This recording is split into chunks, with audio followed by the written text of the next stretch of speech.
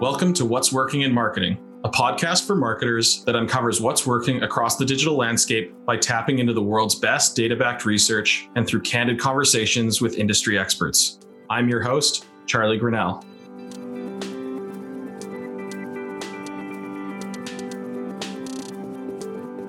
On this episode, I'm joined by Corey Haines, founder of Swipe Files. Thanks for joining me today, Corey. Yeah, thanks for having me. It's an honor. I've wanted to talk to you for a long time. You and I were just chatting before we started recording. I've always been a fan of your work when you were at Baremetrics, and I've kind of watched from afar how your career has kind of progressed. And usually with this show, what we try and do is start by kind of taking it back to the beginning and providing some of that background context. So could you just kind of give me, a quick high level overview of like where you got started and how it's kind of led you to what you're working on today? Yeah, I'll do my best to give you like the quick 2-minute overview of my background. So it's not terribly interesting, but definitely important to sort of the context and how I think today. Basically, coming out of high school, I thought I wanted to do financial planning or accounting or something like that. Actually, with kind of like the end goal of maybe I wanted to be a CEO one day or an entrepreneur, and sort of read like, oh, finance is the language of business. And like every great CEO has like a finance background. So that's kind of just what I defaulted into. And then ironically, it's kind of a silly story. It feels embarrassing to even talk about, but I had my eyes set on one college to transfer to. I went to community college for 2 years. In the meantime, making websites for friends, listening to podcasts, reading books, just like really digging in and immersing myself into the whole world of business and startups and a lot of stuff that I would get into and finally break into later.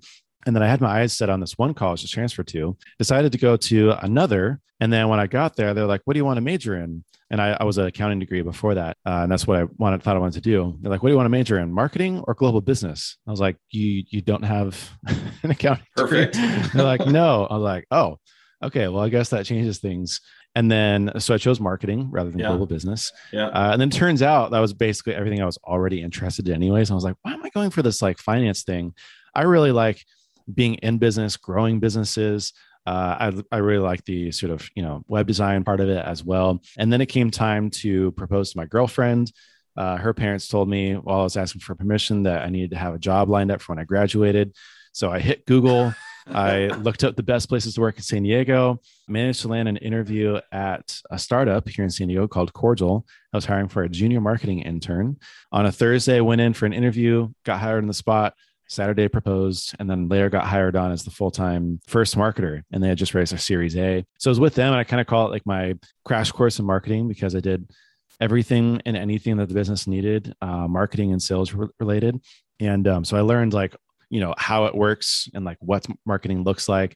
I got to spend thousands in LinkedIn ads that went nowhere. I got to sponsor events and conferences and plan cocktail parties and like everything in between. Until I made it to Baremetrics, where at that point I felt like I really understood what I liked doing, what I was good at. I had sort of built some chops. And so there I was the head of growth for almost 2 years, grow Baremetrics, and also worked with a lot of our customers in sort of like a consultative capacity, helping them understand marketing and growth. And then I finally left. Then I had Swipe Files, and we can get into all that stuff. But that's sort of like the background and where I got to who I am today.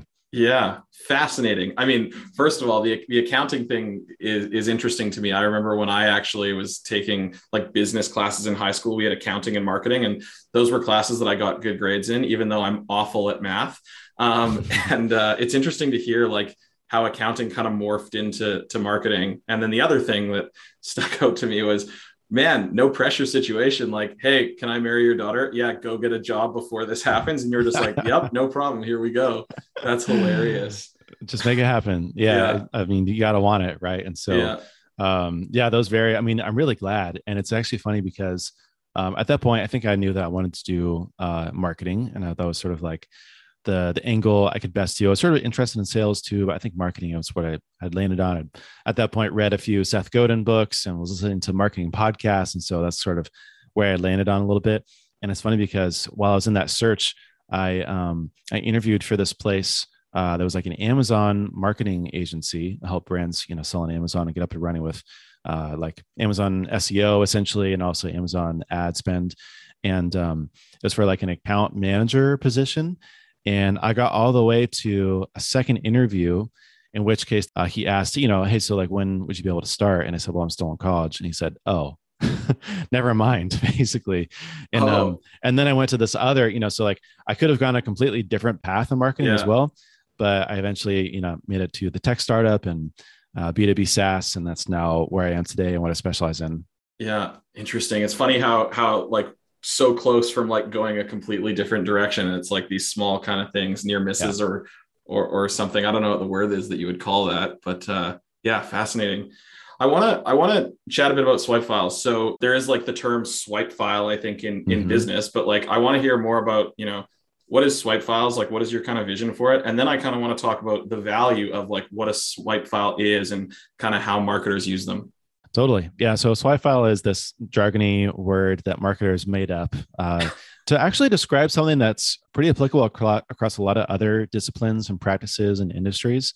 Designers have a mood board. A lot of like writers and previous authors have a Zettelkasten, which is like this really complex note-taking system where you're kind of like Hmm. stealing ideas from other books and other authors and other things that you read and come across. There's all sorts of other, interesting kind of like parallels. So basically, a swipe file for a marketer is a central kind of repository or place where you store inspiration for marketing. So headlines, ads, landing pages, emails, anything you can think of that would help you in your job, you swipe it into your file that way you can reference it later. And I think at the core, what the value is, it's interesting because a lot of there's guys like Tiago Forte who talk about building a second brain. It's all about sort of like this digital Zettelkasten kind of thing.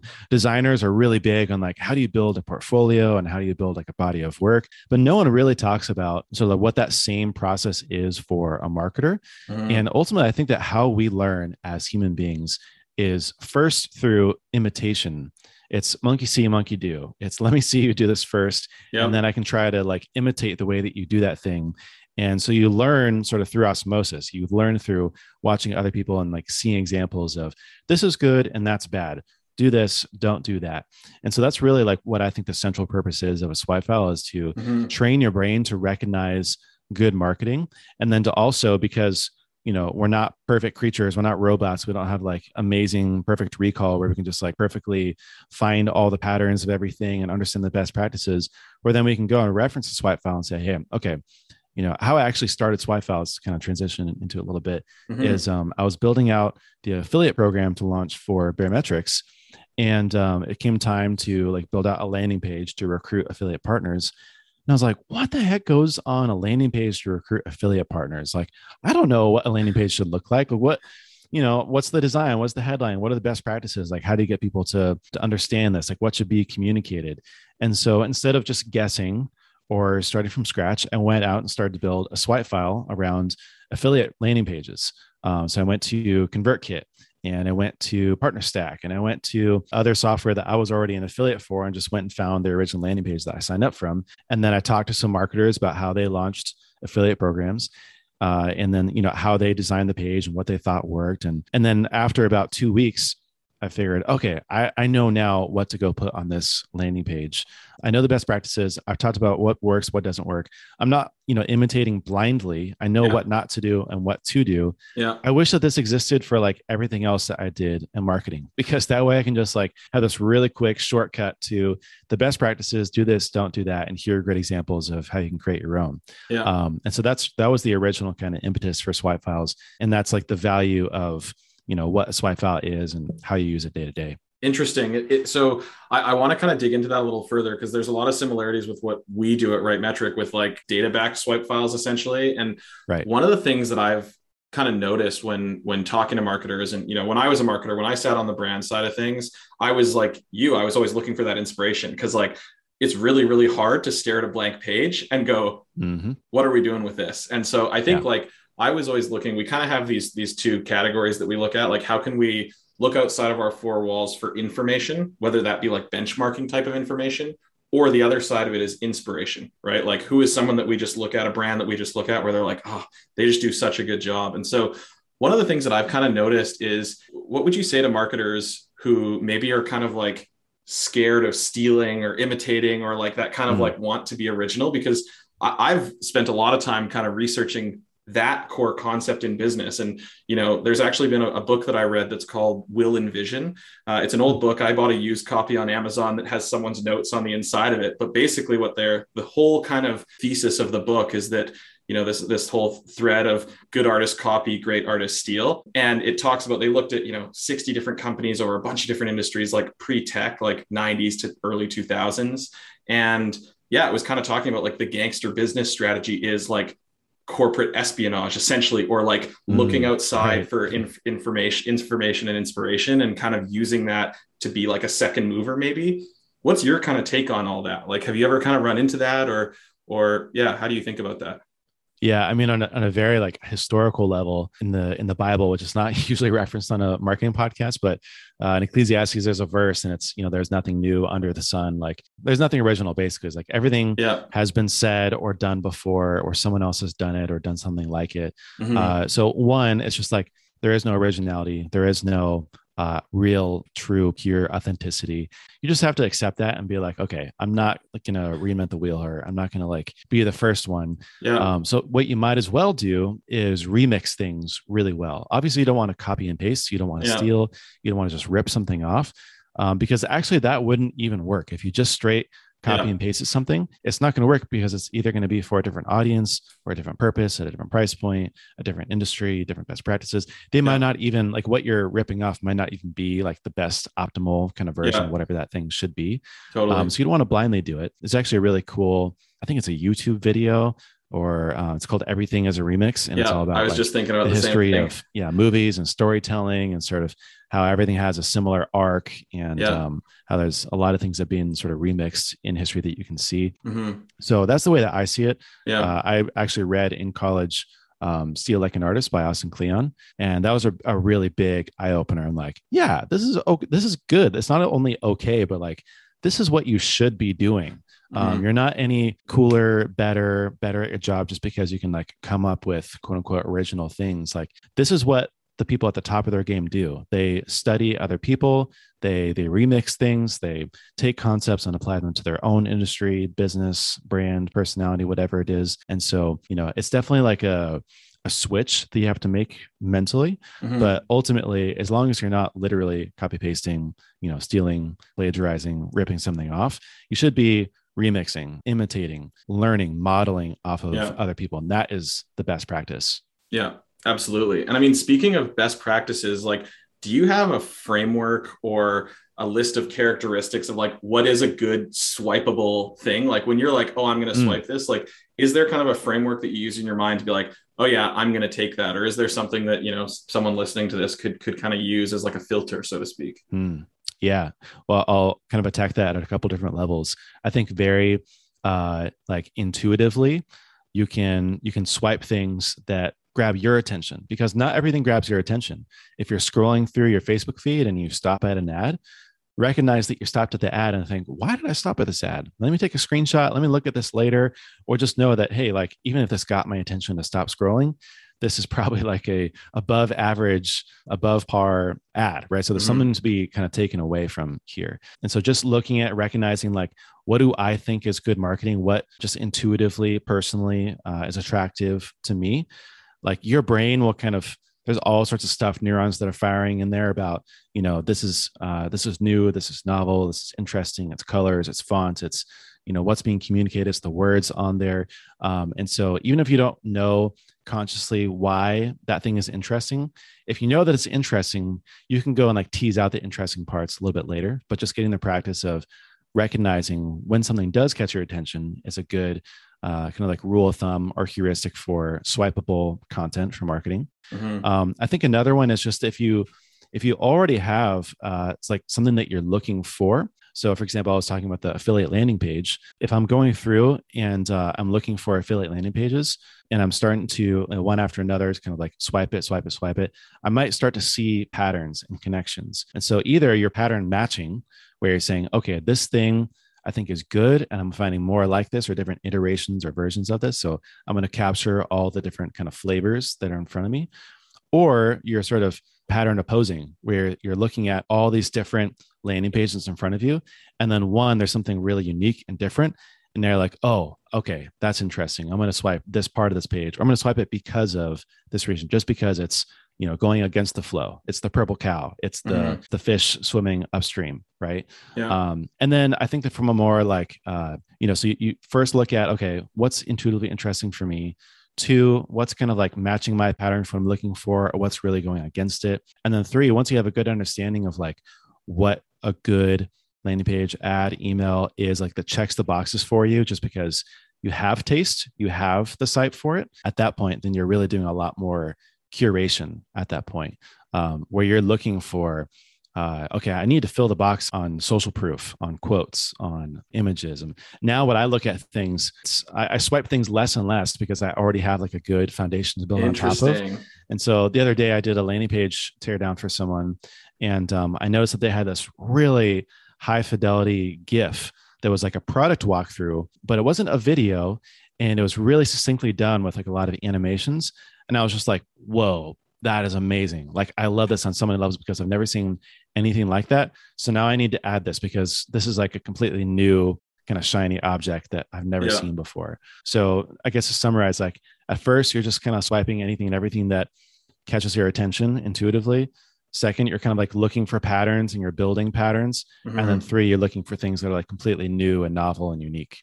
Yeah. Interesting. And so would you say that, it sounds like you kind of started on that like affiliate landing page thing. And then as you kind of started to pull the thread, like this can be applied to any area of marketing. Oh yeah, 100%. I mean, for a while there, I was writing teardowns for swipe files, where I was basically like screen by screen, line by line, text by text, word by word, breaking down landing pages, emails, and ads. And that was an amazing exercise, one, for me to learn as a marketer. But two, I was starting to fill it out. Okay, here's, SaaS competitor comparison pages, SaaS affiliate marketing landing pages, SaaS feature overview pages. And then I was going to e-commerce, and okay, e-commerce welcome emails, e-commerce, sale emails, e-commerce reactivation emails, e-commerce Black Friday emails. And so like you can start to really build out this library and really build out and flesh out the swipe file. Mm-hmm. Yeah. Yeah. That makes a ton of sense. I think, you probably had that aha moment kind of similar to me when I was able to kind of like start to look at things through that lens and be like, it's okay to do this, or, hey, this is a great example. Like we can just take these elements and recreate this in our own way, remix it. And then I think once you start applying that to different areas of marketing, whether it's social, search, paid, content, blog, email, whatever, it's just endless. Oh yeah. I mean, I think in general too, what a lot of this has taught me is that learning follows a very similar path in general, no matter what you're trying to study or get better at. And the first step is always immersion. You just have to put yourself in the deep end, just jump in, start swimming around.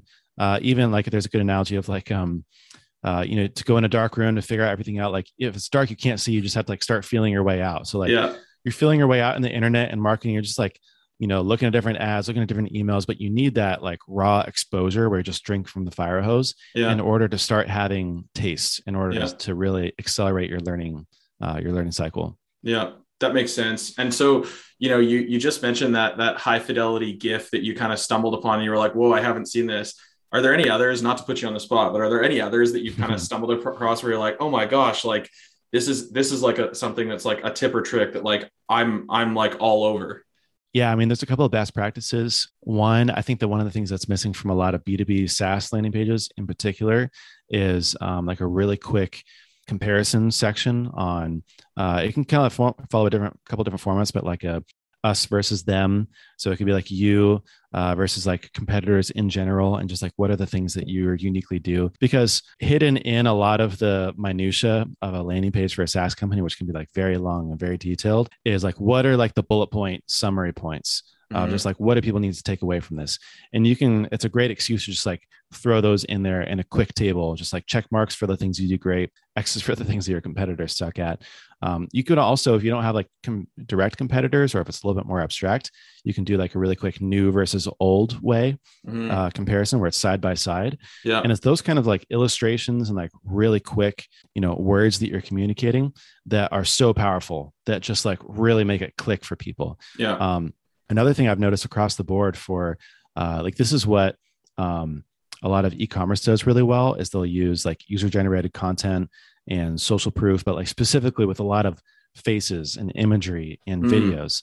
And that's missing from a lot of like digital products. It's missing from a lot of SaaS companies. Yeah. E-commerce does a really good job of like making things feel human and personal and relatable, so that if you're a visitor, you're thinking like, you're trying to imagine yourself using this thing. And then there's just like examples all over the place of other people using that thing. Yeah. And with SaaS, sometimes they can get very utilitarian, where it's like, look at this screenshot over here. And like, here's the technical analysis of how this API works. Here it's like, I just want to know what it's like to use this. Like, are people happy? Are people sad? Yeah. Who is using it? How are they using it? Same with digital products. Like, you know, what's in the course, who's in the community, is just getting very like literal with it all. Yeah. So those are a couple that come to mind, but I could probably spin up a few more if you're interested. No, that brings something to mind. So this is a bit off topic, but I just bought, I'm a bit of a sleep nerd. And so like I wear an Oura ring, and like I'm very bullish on like trying to get a good night's sleep. And I actually just bought like a mattress topper from this company called 8 Sleep. And I've slept on it 4 nights now. I'm obsessed and I'm hooked. And I like, it's not cheap. Like it was a couple $1,000, and you know, it goes around your existing mattress. And there was a ton of testimonials on Twitter, like people yelling about it on Twitter. And then you go to their site, and they did a really good job of like bringing testimonials and faces and that sort of thing. And it was to the point where I was like, there is so much overwhelming support for this, where I'm like, it must be good. But I was also still kind of skeptical, right? Like my bullshit meter was kind of pretty high, being like, yeah, but like, is it?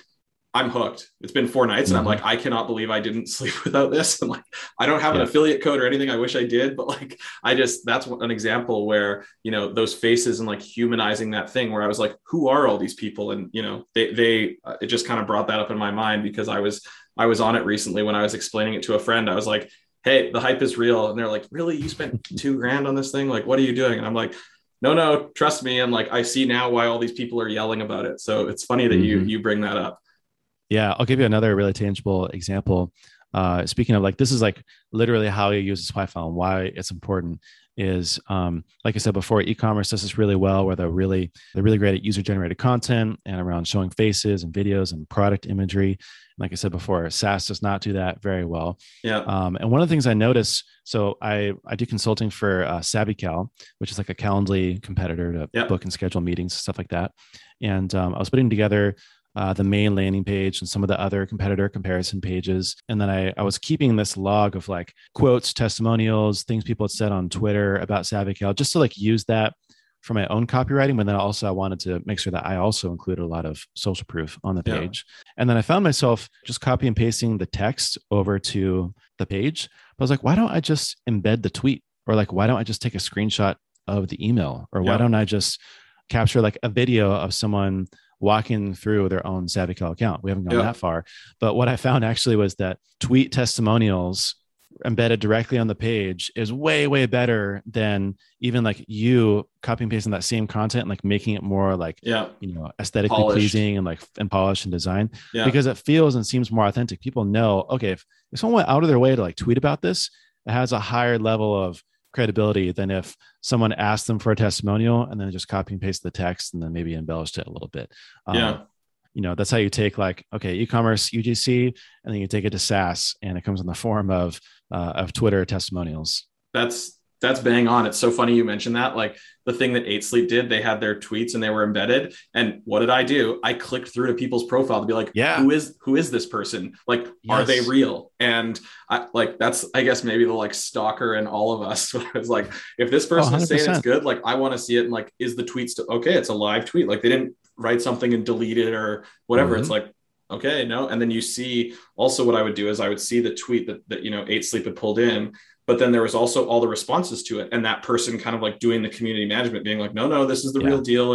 And I was able to kind of go down those different rabbit holes, and a lot of questions or you know, uncertainties or fears in my mind were pretty much alleviated, not even by the company, by like a random Twitter person that I just would have never even seen. Right. And here's the thing. It's like, it sucks that we have to talk about this, because it's like such a small little thing that we're just always looking for like the next tiny little advantage we can get to like stand out and be a little bit different and, you know, improve the conversion rate by 0.1%. But it's because the truth is that the bar for marketing today is so high. 10 years ago, 20 years ago, you could, write anything. It could look like anything. And people would be like, cool, here's my money. Like, hand this over. And like, there's no other competitors, no other alternatives. Yeah. It's believable. It feels safe. Today, there are so many competitors. There's so much marketing. There's so much content that you have to find every little thing like this that can give you just that tiny bit more advantage so that you can improve your marketing and do more. Yeah. I think of like the sports analogy, especially in football, like it's a game of inches. And like with marketing, it is, if everything is so saturated and there's so much coming at the average person every single day, and there's really only so many pipes, right? Like digitally speaking. And it's like everyone's trying to fight for real estate in those pipes. And the bar is just continuing to raise because there's only so much that can kind of fit through there. And then the same thing with human attention. Like there's only so many hours in the day and we only have so much attention. So yeah, that kind of ties back to like why having a swipe file is even more important, because it's like, how are you able to just understand what's out there, but also use the information and inspiration from those swipe files to kind of tweak the dials, so to speak. Mm-hmm. Yeah, 100%. I mean, you just have to be so on your game. You have to be looking at how can we improve things? How can we do better? How can we be new and novel and even look outside of our own industry? Like I said, I never would have really thought about that or seen that unless I had been thinking about and writing about e-commerce. Yeah. Because that's the other thing is like, sometimes you just get so stuck in your echo chamber of whatever industry that you're in, whether it's SaaS, whether it's e-commerce, whether it's retail, digital products, services, agencies, whatever it is. You find the playbooks, and then you look at what all your competitors or colleagues are doing, and then you model after them. But in reality, when everyone's zigging, you should be zagging. And so you always have to be looking outside of that as well and trying to find novelty. Yeah, that's funny you bring that up. That was kind of like the thesis behind our product going into a library was, we were delivering stuff to, for the sake of example, the financial services industry, the automotive industry. Like we're delivering insights in the form of like data-backed research, kind of like a swipe file.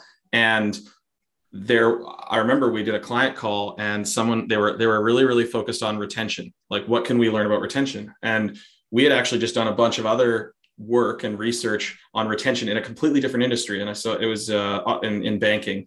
And the case study or the piece of research that we did was actually on the streaming giants. So it was looking at like, what a Netflix, Hulu, Disney Plus, what are they doing with retention and using emails to like drive viewership and retention on their platforms? And so like, this was going to, I think it was like a credit union or something that was looking to market a new credit card or retain people for something like that. And when we were able to share that research with them to go, hey, these are some ideas about how they're segmenting, how they're using different dynamic subject lines, how they're the creative. And like, when we looked at all that stuff and we were able to kind of quantify it and then serve it up in front of them, they're probably sitting there going, at first they were kind of like, why are you showing me how Netflix keeps you watching Netflix? Right. But then seeing the principles, and when you kind of talk through it like that, they're like, oh, wow, we actually haven't tried that specific tactic. And this is how that tactic could come to life in our industry or our business. And they can then take that and run with that. So I think there's a quote that as a company, we're really bullish on. It's from this woman named Marissa Thalberg. I think she is currently the CMO or the chief brand officer at Lowe's. And she talks about like, when you're doing, insight and strategy work, you need to look within your category or your industry for information and outside of your industry for inspiration. And you need both of those things, right? Like you have to have both of those things. And so, that's what Swipe Files is. That's what we're trying to build. And so, yeah, that's something that was definitely top of mind. And I think there's a lot of coaching though, that has to go into marketers. Cause I feel like, with marketers being so busy, there's only so many hours in the day. They're being pulled in a lot of directions to be like, this can actually be helpful. But I've found sometimes in the past, they're like, well, this isn't my industry. And it's like, I know. And that's the point. Yeah. Right. Yeah. Let me give you one more example. It's pretty tangible. With SavvyCal, it was very early stage. It had just launched. We were sort of like gearing up to a product launch and trying to actually, I felt like we nailed the positioning and the landing page, and we were like really gearing up to do more actual marketing things. Yeah. And so after so just like planning out, okay, after Product Hunt, how do we like make the most of all this attention that hopefully we're going to capture, which we did. We ended up being the number 2 product of the day. I think the number 1 product of the month, actually, eventually. Wow. And so right after that, we had a couple of campaigns planned. And one of them was a campaign to buy out someone's annual Calendly contract, because we were thinking, well, one, we heard, so like I said, everything is, everything's based on either information or inspiration. Yeah. So I'll give you the information part was that we were looking inside of our industry and even within ourselves.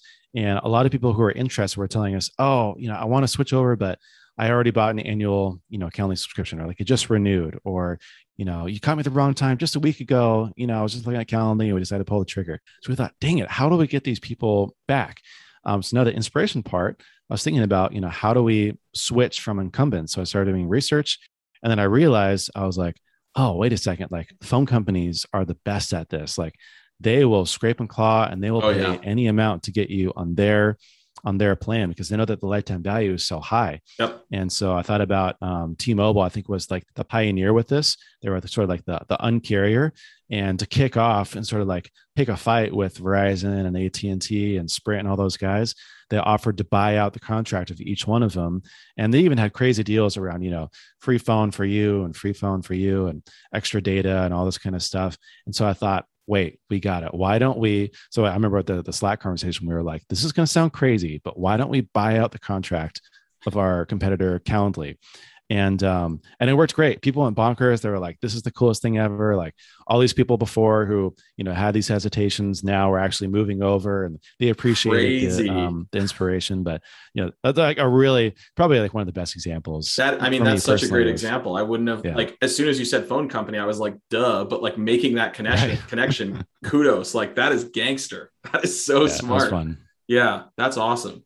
Okay, I want to kind of like take a step back. Like we've been talking about swipe files, and I feel like you and I are probably biased to this stuff because we live and breathe it and we love it. What, like, if you were going to kind of zoom out just on like marketing and digital today, what are things? What's the most exciting thing? What, like, is there a trend? Is it a platform? Is it a way of thinking? What kind of comes to mind when you're most excited about marketing brands today? As far as like trends, technology, and like kind of strategies that are going on. I think that there's, the kind of like elephant in the room is obviously like this big change with Apple and around like tracking and attribution and data. That's a ginormous groundswell. Yeah. And I actually think that it's really good because, what's happened is that we like really overemphasize and over optimize for data collection and attribution and like being very like data driven. Even just a couple of years ago when I like started in marketing, like the whole thing was like data driven. We need to have dashboards and analytics and things for everything that we can look at and point to as proof and evidence. And that makes for really like boring, stale, robotic kind of marketing, really inhumane marketing. And then now we're seeing this groundswell of kind of people pushing back against that. But even then, I don't think that it's really going to negatively affect a lot of people because the way things have been moving is there's so much data and there's so many channels and there's so much to track that attribution becomes kind of impossible anyways. We found this at Barometrics. We're trying to track down like what are the major growth channels, and it was really, really difficult because we saw a lot of top level or sort of like top of funnel traffic, but then we saw like the things that are actually getting people to sign up for trials or something different. And then like we knew that this thing over here people loved, like based on what they said, but then like we couldn't really track that back to business. But when you're supposed to track everything perfectly and distribute, then you end up cutting stuff that's actually really fun, that's really good, and that people like. And so I think that the pendulum is swinging to the other end now, where everyone's going to be focused on brand. Everyone's going to be focused on content. Everyone's going to be focused on doing things that are like inherently valuable in marketing. They're not just like an ad or like a trick or like a scheme. It's like, the MailChimp presents with their video series. It's podcasts and these really unique podcast series where we break down, my friend Jay Acunzo runs 3 Clips where he like breaks down podcasts and podcast episodes and like, hyper analyzes and dissects why they're good and certain segments of it. And it's really the actual creative marketing that people enjoy and that they like. And so that has me excited just to like, I've never been like a data-driven kind of person. I've always been like, here's like a crazy idea. Here's a fun idea. Here's something that would be cool to do. Crazy campaigns, even I was writing a newsletter on kind of like guerrilla marketing tactics, and ended up meeting up with a guy here in San Diego who was a part of GoFundMe, and they partnered with WePay, and WePay was like the David to the Goliath of PayPal back in the day. And PayPal had this big conference. And so they made this ginormous ice block filled with money, I think like $20,000 just in cash in this giant ice block.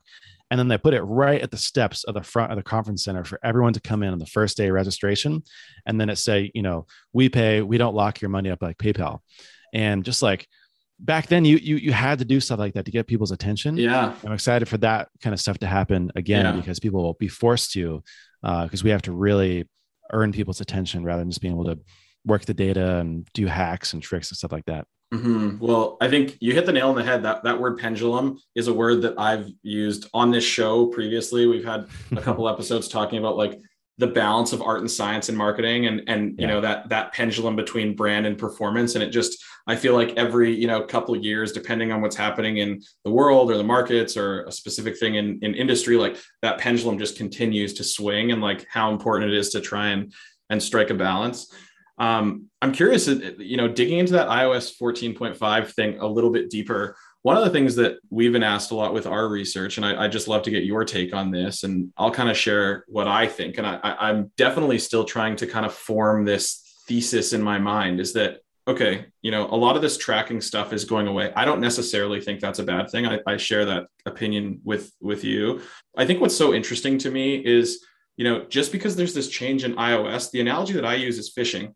The fish are still in the same ponds. Like, but all the fisher people are freaking out because they're like, oh, well, we can't use these types of rods or these types of lures anymore. And I'm like, yeah, but you're still going to be able to catch fish in the pond. It's just going to change. You just weren't able to, I think up here in Canada, at least, you're not allowed to use a hook with like the triple hook, the 3 different hooks, whereas you have to use one maybe. And so it's like, it's kind of like that. It's like, yeah, you used to use that. You can't use that now, but that doesn't mean that you can't go fish and still be a good fisher person who catches stuff. And so like, what do you think about that? Is that kind of how you're thinking about it?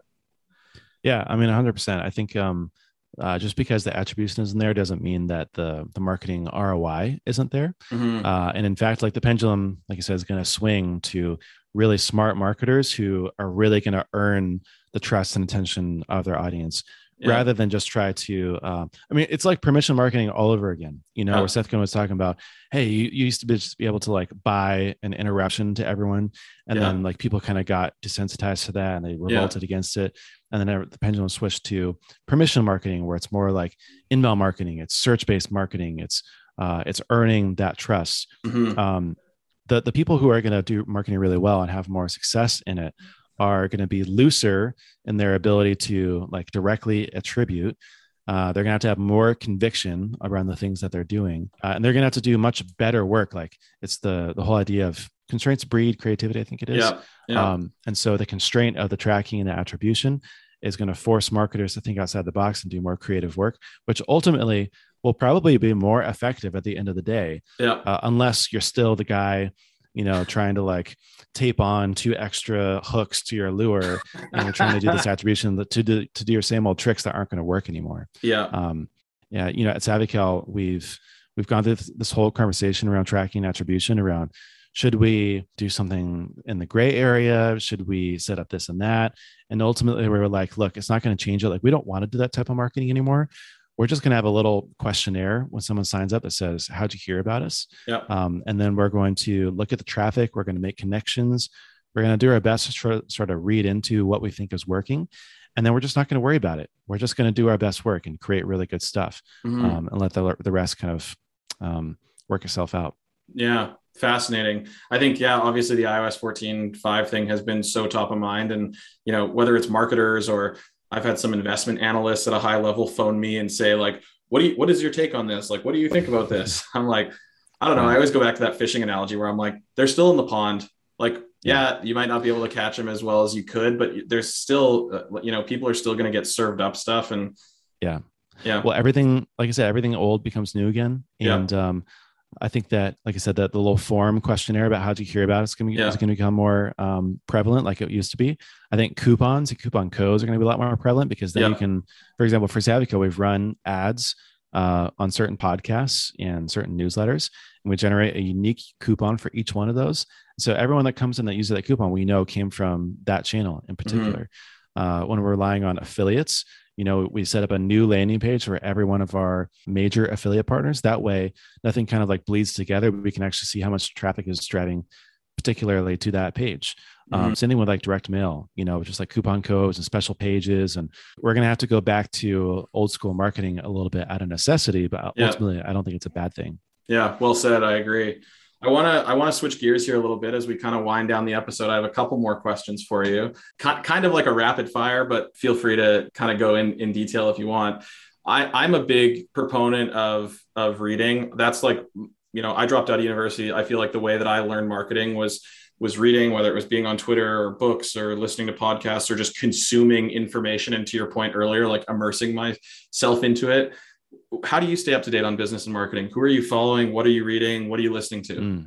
Yeah, I have a couple of tools that make my life a little bit easier. One is my Kindle. And so I do all my reading on my Kindle. I'm an avid book reader and usually reading like literally 15 or 20 books at a time. I just sort of like, read a chapter and then like whatever I think is interesting at the moment. I do a lot of reading right before I go to sleep, and I'll do reading on the weekends. And so I just sort of flip through and like maybe something's more, I want to do like just in time learning. So something's really applicable at that moment, I'll just like really dive in and read a few chapters and knock it out. A lot of business books, a lot of marketing books. I'm reading a sales book right now called Founding Sales. Yep. And the Kindle makes it really easy because I can highlight and export it into note-taking tools like Roam, which is what I use as well. Yep. So I can look through the highlights and then actually make use of that. And I actually do use that quite often for a lot of the writing that I do. Another one for my kind of like information diet consumption, which really helps, is called Mailbrew. And so I use that to subscribe to all my newsletters, and sort of have like a save function where you can type in articles or things you want to save for later. And then it sort of like gets added to your daily or weekly digests that you want to make it through. But usually like once a week, I'll go through that and just sort of like skim through what's interesting. I might catch up on newsletters. But there's, lots of great newsletters out there between James Clear's 321. There's a few like Elaine Zelby and Cody Sanchez. There's lots of newsletters out there that are really great. I'm a huge podcast listener as well. So I listen to a lot of like the Founder Story Bootstrapper podcast, where that's kind of chronicling weekly updates, Art of Product, Build Your SaaS, Mega Maker, a bunch like that. Also just, startup stories, and My First Million is a favorite for podcasts as well. And then Twitter. I mean, I'm on Twitter like all day long, basically. It's an excusable addiction because it's part of my work as a marketer and as someone who's very like, personality driven and has digital products. And so I can justify it. Yeah. But I mean, a lot of like who I follow, people that I learned from is from Twitter. Some of my favorite follows are David Burrell, a lot of like investors, people from all sorts of different industries, Nat Eliason for crypto, Nick Huber for real estate, like, really spans the gamut. But I would say like books through the Kindle, podcasts, Mailbrew for all newsletters, and then Twitter for everything else. Yeah. What's so fascinating that you just said is like, it's such a wide breadth of topics and people. And, I think that probably speaks to where you're at being a marketer, entrepreneur, podcaster, investor, like kind of doing all that different stuff. But one of the things that I just kind of noticed with like the things that you mentioned is there was a heavy product focus in there. Was that kind of something, I find like as a marketer, I've actually forced myself to try and learn more about like product management philosophy and product-led growth and marketing and like kind of weaving that in there. Is that something that you've kind of noticed in your journey so far? Yeah, I think a little bit. I wouldn't consider myself like a product person, but I think that I've always had a pretty good like taste for products and user experience and just like the value that people get out of products. I've always also been able to have like, you can ask my wife, I'm terrible at remembering lyrics to songs and like anything that's like really repetitive, but like random facts and like any like software that I've ever used, I can remember it and like remember finite details about it. So I've always had a little bit of like product connoisseur. I just really like new tech, new tools, new products. I've always been a big fan of like D2C companies and what they're working on. And that helps with the marketing side of things too, because with a bit of interest and fascination in products, then if you do a little bit of introspection, you start to, kind of reverse engineer, what is it I like about the product and how would I think about marketing it? And that's also helped with my ability to do consulting, give advice to people, brainstorm, stuff like that, because my brain's always firing. Yeah. One last question here. What, you've touched a lot of things and you're involved in so many things. what is kind of one piece of advice that you have for people working in marketing today that they should keep top in mind, whether that is related to their career or them building strategy or something like that? Like, is there kind of something that sticks top of mind, a piece of advice that you heard that applies to that? Yeah. Market something that you built or that you own, because you'll never really like fully understand marketing. It won't be as like real to you and tangible until you have skin in the game and until you have a personal vested interest in whatever it is that you're trying to market and bring to market. And that could be in the form of content for your personal blog. And that's how you sort of, get chops on SEO and shareability and social media strategies. That could be a podcast and your ability to interview people and learn from them and retain an audience. That could be e-commerce store, dropshipping, random stuff from Alibaba, just learning the mechanics of Facebook ads. It could be a software project or something that you hack on, or a no-code project even, that you're trying to understand how I get users for this thing. And really, then you'll start your brain will start firing on how do I use everything that I've been reading and learning and actually apply it. Because when you're in a job, like a regular job, like your experience of what you work on is like fairly limited to whatever the scope is for what you're responsible of. But also you just don't have as much skin in the game. And so you don't think about it as deeply or as much. You don't care as much.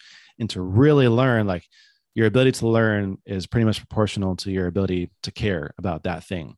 And so if you really care about making your podcast successful, your e-commerce store successful, your no code, Airbnb knockoff successful, then you really have to do it yourself. And that's where a lot of the marketing learns will come from. So that's why I always tell people, like, start a personal site, start a podcast, start a side project, and then your learning will just go through the roof. Yeah. Very great advice. I've heard that before as well. And we encourage our employees to do that. So it's music to my ears that you said the same thing. What's the best place for people to find you online? How can they get a hold of you? Twitter at Corey Hainsco. That's where I do most of my talking and blabbering, and probably the best place to like actually follow me online. I also have a personal site. It's coreyhaines.co, which is where my Twitter handle came from. And that has links to all my projects, more random information about me, what I've worked on, what I've done in the past, how to connect with me, and then Swipe Files as well. And in fact, you can use the code RightMetric to get half off any one of the memberships. So swipefiles.com or swipefiles.com/membership if you want to go straight to kind of like the sign up flow. Nice. That is awesome. Well, Corey, thank you so much for taking the time. I learned so much from you, and I've been wanting to talk to you for a long time, and I'm sure everybody listening did as well. So I really, really appreciate it. Yeah, you got it. Thanks for having me.